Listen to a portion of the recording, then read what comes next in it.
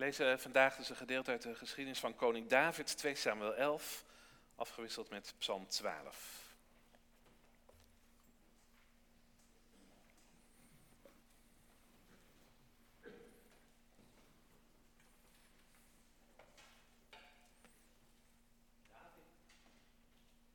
David en Batseba.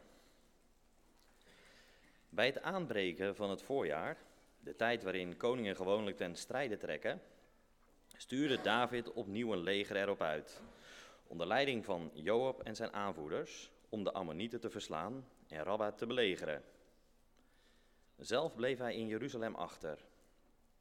Op een keer stond hij aan het einde van de middag op van zijn rustbed en liep wat heen en weer over het dak van het paleis. Beneden zag hij een vrouw die aan het baden was. Ze was heel mooi om te zien. Hij liet uitzoeken wie ze was. En men zei hem, dat is Batseba, de dochter van Eliam, de vrouw van de Hethiet Uria. David liet haar bij zich komen en sliep met haar. De voorgeschreven periode van onthouding naar haar onreinheid was juist verstreken. Daarna ging ze terug naar huis.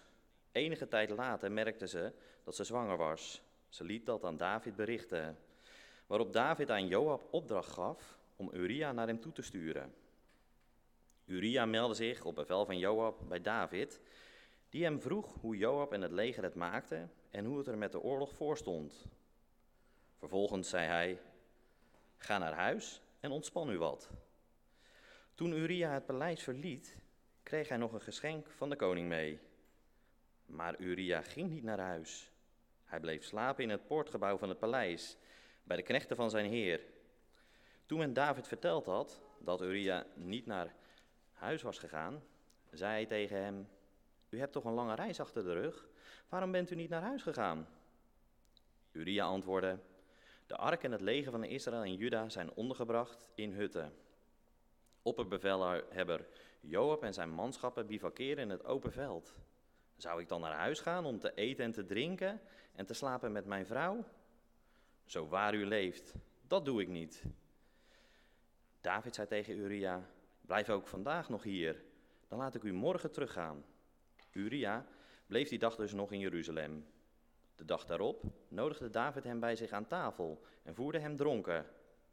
Toch ging Uria 's avonds niet naar huis, maar legde zich opnieuw te slapen bij de knechten van zijn heer. De volgende morgen schreef David Joab een brief die hij aan Uria meegaf. In de brief stond, stel Uria op waar het hevigst wordt gevochten en geef hem geen rugdekking, opdat hij wordt getroffen en sneuvelt. Joab onderzocht waar de verdediging het sterkst was en stelde Uria juist daarop. De verdedigers van de stad deden een uitval naar Joab. Er vielen slachtoffers onder de soldaten van David en ook Uria vond de dood. Joab liet aan David verslag uitbrengen van de strijd en beval de bode, als je de koning het hele verloop van de strijd hebt verteld en als hij dan woedend tegen je uitvalt, waarom hebben jullie je zo dicht bij de stad gewaagd? Jullie konden toch weten dat ze vanaf de muur zouden schieten? Zijn jullie soms vergeten hoe Abimelech, de zoon van de Jerub-Bezet, in Thebes aan zijn einde is gekomen? Een vrouw heeft toen vanaf de stadsmuur een maalsteen op zijn hoofd gegooid, zodat hij stierf. Waarom hebben jullie je dan zo dicht bij de muur gewaagd? Dan moet je zeggen, ook uw bevelhebber Uria is omgekomen. De bode ging naar David en vertelde hem alles wat Joab hem had opgedragen. Hij zei tegen David, onze tegenstanders waren sterker dan wij en deden een uitval naar ons. We dreven ze terug tot voor de poort. Maar toen namen de boogschutters ons vanaf de muur onder schot en sneuvelden er soldaten van de koning. Ook uw bevelhebber Uria is omgekomen. David droeg de bode op om tegen Joab te zeggen, u moet er maar niet te slecht over oordelen. De oorlog eist nu eenmaal zijn tol. Houd moed. Heropen de aanval op de stad en maak haar met de grond gelijk. De vrouw van Uria kreeg bericht dat haar man was gesneuveld en ze treurde om haar echtgenoot. Toen de rouwtijd voorbij was, nam David haar bij zich aan het hof. Zij werd zijn vrouw en baarde hem een zoon. Naar het oordeel van de Heer was het wel degelijk slecht wat David had gedaan. Het is maar goed, zeg ik tegen de overstappers van morgen die hier nog zo vooraan zitten. Het is maar goed dat de kleine kinderen weg zijn, want dit is wel een 12-plus verhaal, als je het goed gehoord hebt.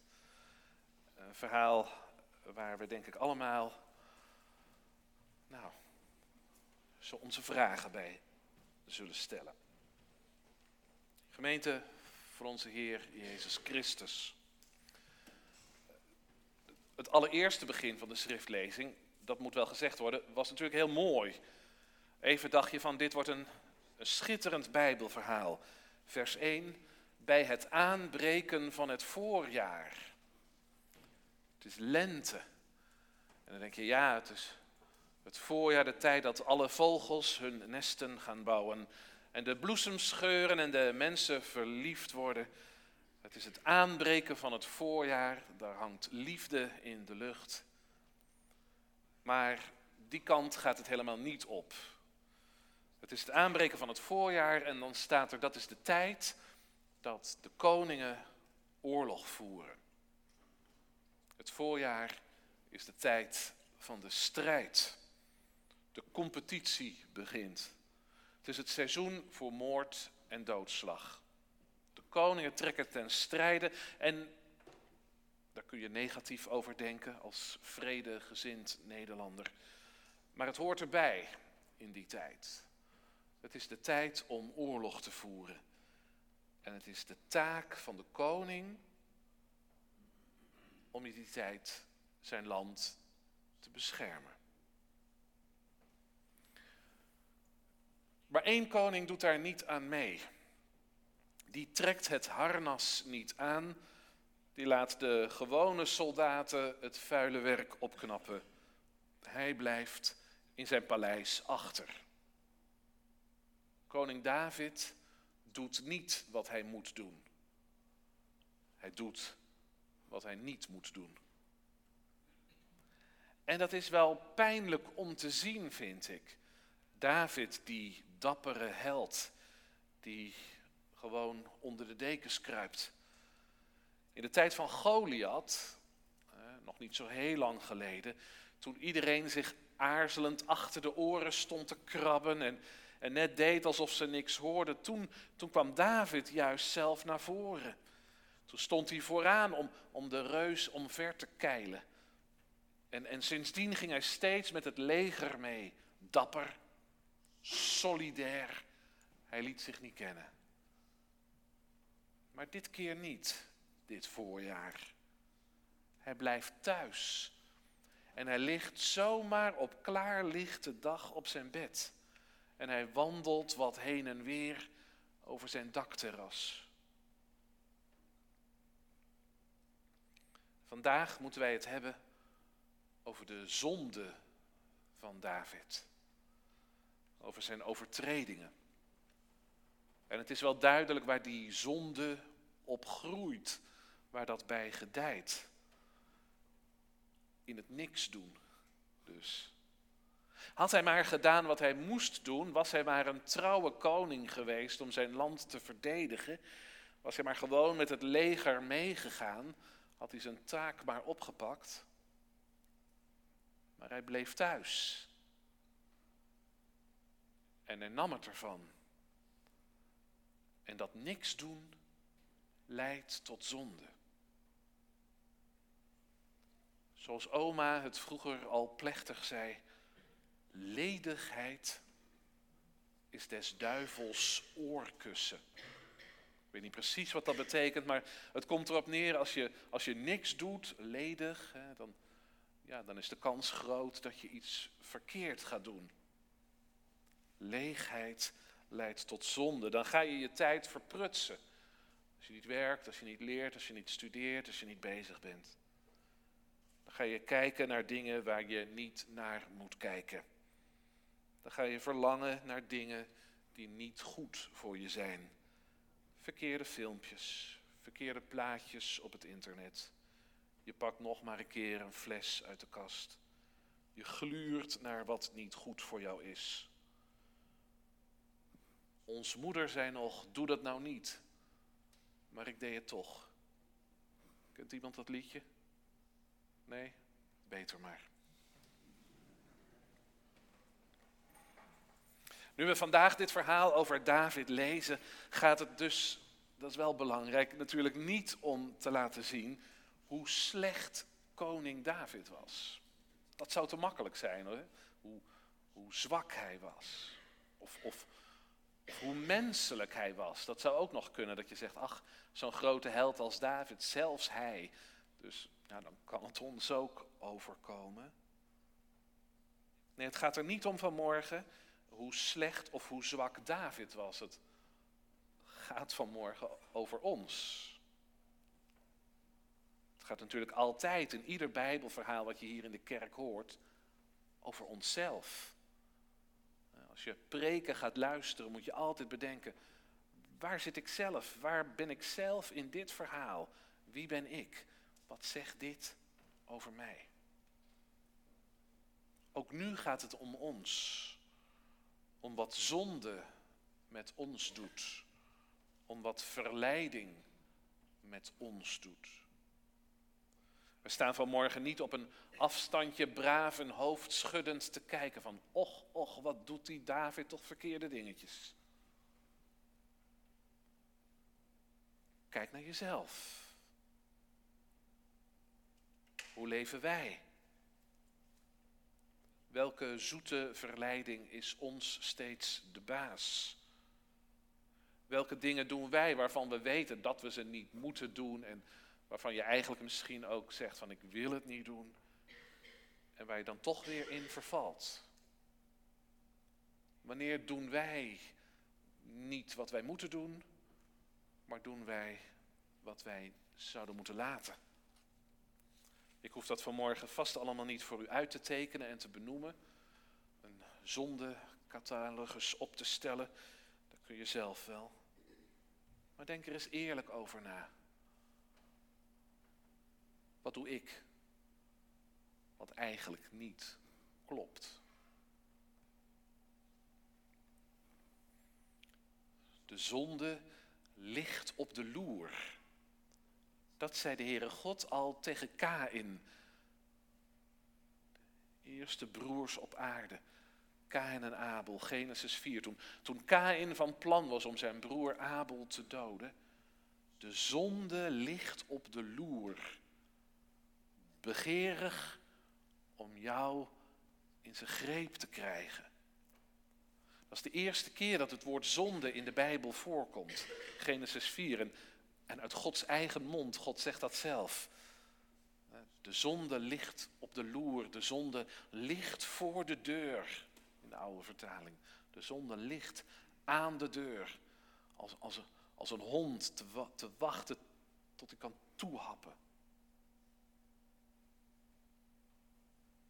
Het zou zomaar kunnen, en dat hoop ik eigenlijk ook. Het zou zomaar kunnen dat u niet dagelijks zo leeft. Dat je 's ochtends wakker wordt en denkt, och, de zonde ligt op de loer vandaag. Zo kun je denk ik ook niet leven. Heel simpel, voor mezelf als dominee, is ook niet dat ik daar nou iedere week over preek, volgens mij. Wij leven uit vergeving. Christus is voor ons gestorven. Wij zijn gedoopt. Dus de schuld is uitgewist. Dat is de basis van ons bestaan, dat is de basis van ons geloven en de kern van onze prediking. En toch is de zonde er wel. En gaan er dingen fout en doen wij dingen fout. Zijn wij zondaars. En dat is niet alleen een tragisch gebeuren, een of andere donkere wolk die ergens hoog boven je hangt. Nee, wij doen het. Wij zijn zondaars. Wij bedrijven zonde. En de zonde ligt op de loer in wat wij doen, in onze relaties, in ons gemeente zijn ook. In onze meningen over de ander. Ik doe niet wat ik moet doen. Ik doe wat ik niet moet doen. David loopt heen en weer over het dak van zijn paleis. Beneden ziet hij een vrouw die aan het baden is. Niet zijn eigen vrouw, Of één van zijn vrouwen, want hij heeft er ondertussen al meerdere. Nee, hij ziet de vrouw van de buurman. En daar moet hij niet naar kijken, maar hij ziet haar toch. Zij gaat in bad. En deze mooie middag in het voorjaar, nu de koning niets te doen heeft, nu hij niet op zijn werk is, zou je kunnen zeggen, maar doelloos rondhangt, blijft hij kijken. Dat moet hij niet doen, maar hij doet het toch. Hij ziet haar en hij krijgt zin in haar. En waar een koning zin in krijgt, dat pakt hij. Hij is een machthebber en wie de macht heeft, die kan doen naar believen. Dat geldt voor dictators, ook nu nog natuurlijk. Dat geldt voor mensen op belangrijke posities, overal. Daar horen we ook nu in onze tijd voortdurend over. Mensen, mannen met macht, die maar doen wat ze willen. In zekere zin is het verhaal van Batseba een verhaal van machtsmisbruik. Een machtige man die zichzelf boven de wet stelt, die een vrouw bestelt. Alsof het een afhaalmaaltijd is. Want zo gaat het gewoon. David ziet haar, laat uitzoeken wie zij is en laat haar thuis bij zich bezorgen. Dat is een opvallend element in dit verhaal, een opvallend onderdeel. David springt nog niet eens zelf over de heg. Hij doet niet eens moeite zelf om zijn buurvrouw te verleiden. Hij laat haar gewoon bij zich brengen. Hij schakelt daar zijn personeel voor in. Want wie de macht heeft, wie het geld heeft, kan alles voor elkaar krijgen. Zoals hij later ook niet zelf met Uria het duel aangaat, maar hem door anderen lafhartig laat vermoorden. Ik denk dat dit ook iets zegt over wat zonde is en wat zonde doet. Zonde groeit waar een mens zich verveelt, waar een mens niks doet, niet zijn taak doet. Maar dit is ook een onderdeel van zonde. Je verschuilen achter anderen. Anderen krijgen de schuld. Anderen schakel je in jouw verlangen. De ander lokt het dan uit. Zo is eeuwenlang in dit verhaal Batseba de schuldige geweest. Iedereen zei ja, maar zij had niet zomaar in bad moeten gaan op klaarlichte dag. Wie doet dat ook? Anderen krijgen de schuld. De ander heeft het uitgelokt. En ik denk, ik ben geen profeet, maar in dit verhitte land waarin wij wonen, dat je dit ook voortdurend ziet gebeuren. Dat we heel makkelijk de ander de schuld geven. In al die discussies waarmee we mee te maken hebben, van de omgekeerde vlaggen in het polderland, tot de schurftplekken op het lichaam van een asielzoeker in Ter Apel. Altijd is de schuld van een ander. Dat is gek, hè? Dat ik er ook iets mee te maken zou kunnen hebben. Dat ik er misschien ook iets aan zou kunnen doen. Nee. En dat is nou precies een onderdeel van de zonde. Zoals Adam al de schuld gaf aan Eva en eigenlijk aan de Heer zelf toen hij zei, ja, op zich heb ik wel van die boom gegeten, maar het moest van die vrouw trouwens die u aan mij gegeven hebt.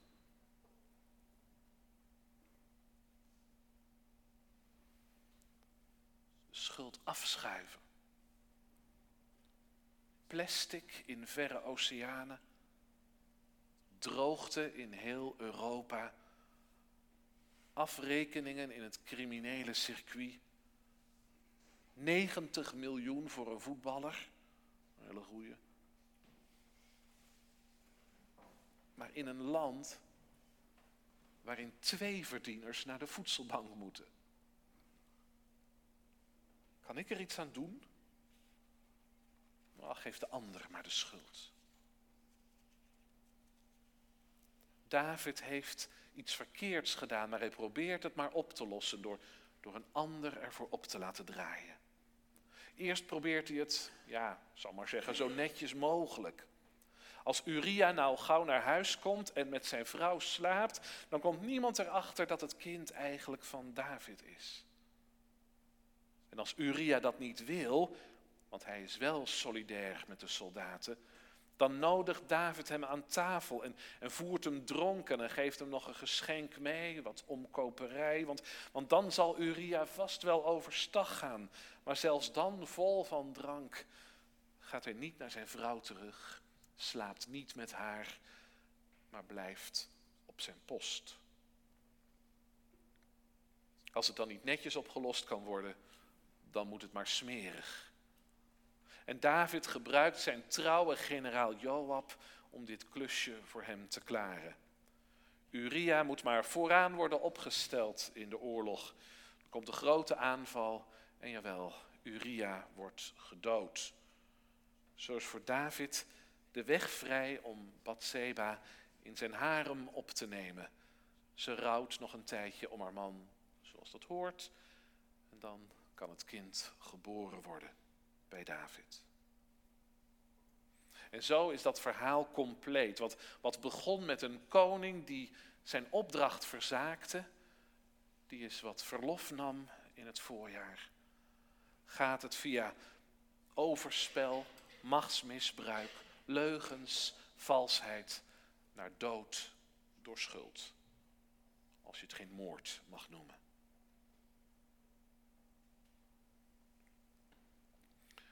Wij zijn onmachtig, zou je kunnen denken, bij het geweld van de machtigen.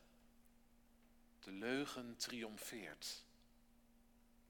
En ik weet niet of het u ook is opgevallen, maar tot nu toe, zowel in het hele hoofdstuk dat gelezen is als in de preek, hebben we eigenlijk nog maar heel weinig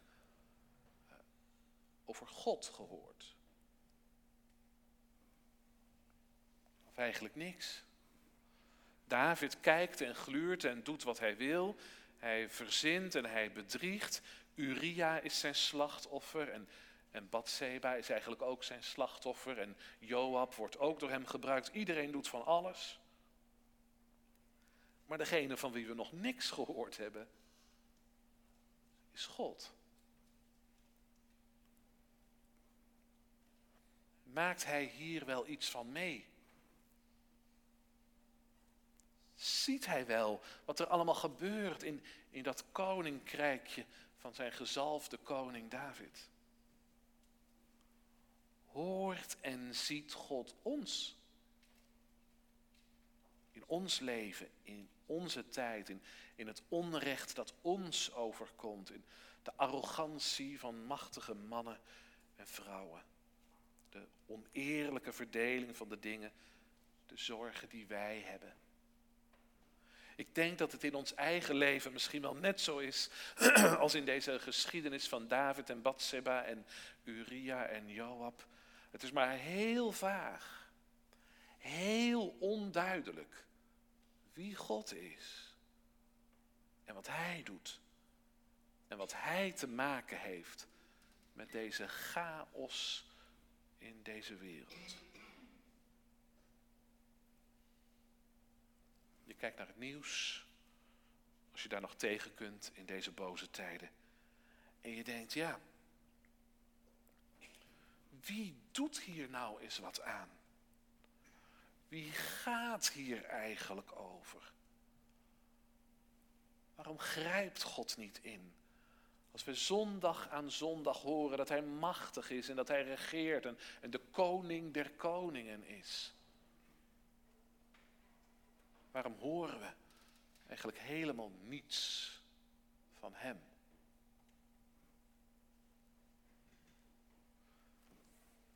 Tot het laatste vers van dit lange hoofdstuk. Dan lees je opeens wat God ervan vindt. Als je denkt, die David komt er wel heel makkelijk mee weg, dan klinkt het opeens in de ogen van de Heer was dit wel degelijk slecht. In de ogen van de Heer was dit helemaal niet goed. Iedereen die bedekte het maar met allerlei mantels der liefde, maar voor de Heer was dit slecht. In Davids ogen kon het allemaal wel. En tegen Joab spreekt hij er dan ook zo makkelijk over. Zegt u, u moet er maar niet te slecht over oordelen. Ach, kom op, het is nou eenmaal oorlog. Hè. Dan vallen er slachtoffers. Dat hoort er zo bij. Hè. Daar moet je maar niet moeilijk over doen. Je wint een beetje, je verliest een beetje. Het is natuurlijk ook een soort spelletje. David zegt letterlijk, laat het maar niet slecht zijn in jouw ogen, Joab. Maar het was wel slecht in de ogen van de Heer. Want de Heer is er wel degelijk bij. En hij hoort het en hij ziet het. En hij verdraagt het onrecht niet. Nu zal ik opstaan, spreekt de Heer der Heren, omdat zij armen hebben aangedaan. Psalm 12. De Heer zal opstaan en de schuld vergelden. Dat is niet niks. Je zal maar voor het eerst een preek hier horen. De dingen die wij verkeerd doen. God kijkt er niet van weg. Hij weet het. Hij ziet het. Jij kunt de gordijnen wel dicht doen en denken, God ziet het niet. Maar hij ziet het wel. Dat is niet niks. Dat te weten roept ons op tot schuldbelijdenis en tot verandering, ja. Tot bekering. Want zo kan het niet doorgaan.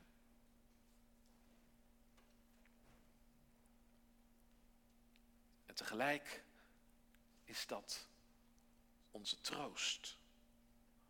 Onze enige troost. Hij zal recht doen. Hij zal het onrecht bestraffen. En de kwade machten die denken dat ze maar kunnen doen wat ze willen, die zullen veroordeeld worden. Die komen er niet mee weg. Dat zal hij doen. Ja, dat heeft hij gedaan. Want Jezus Christus heeft zichzelf gegeven tot een volkomen verzoening van al onze zonden. Dan breekt het voorjaar van de vrede aan. De overwinning van het leven.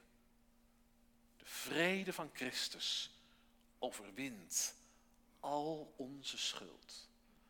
Amen.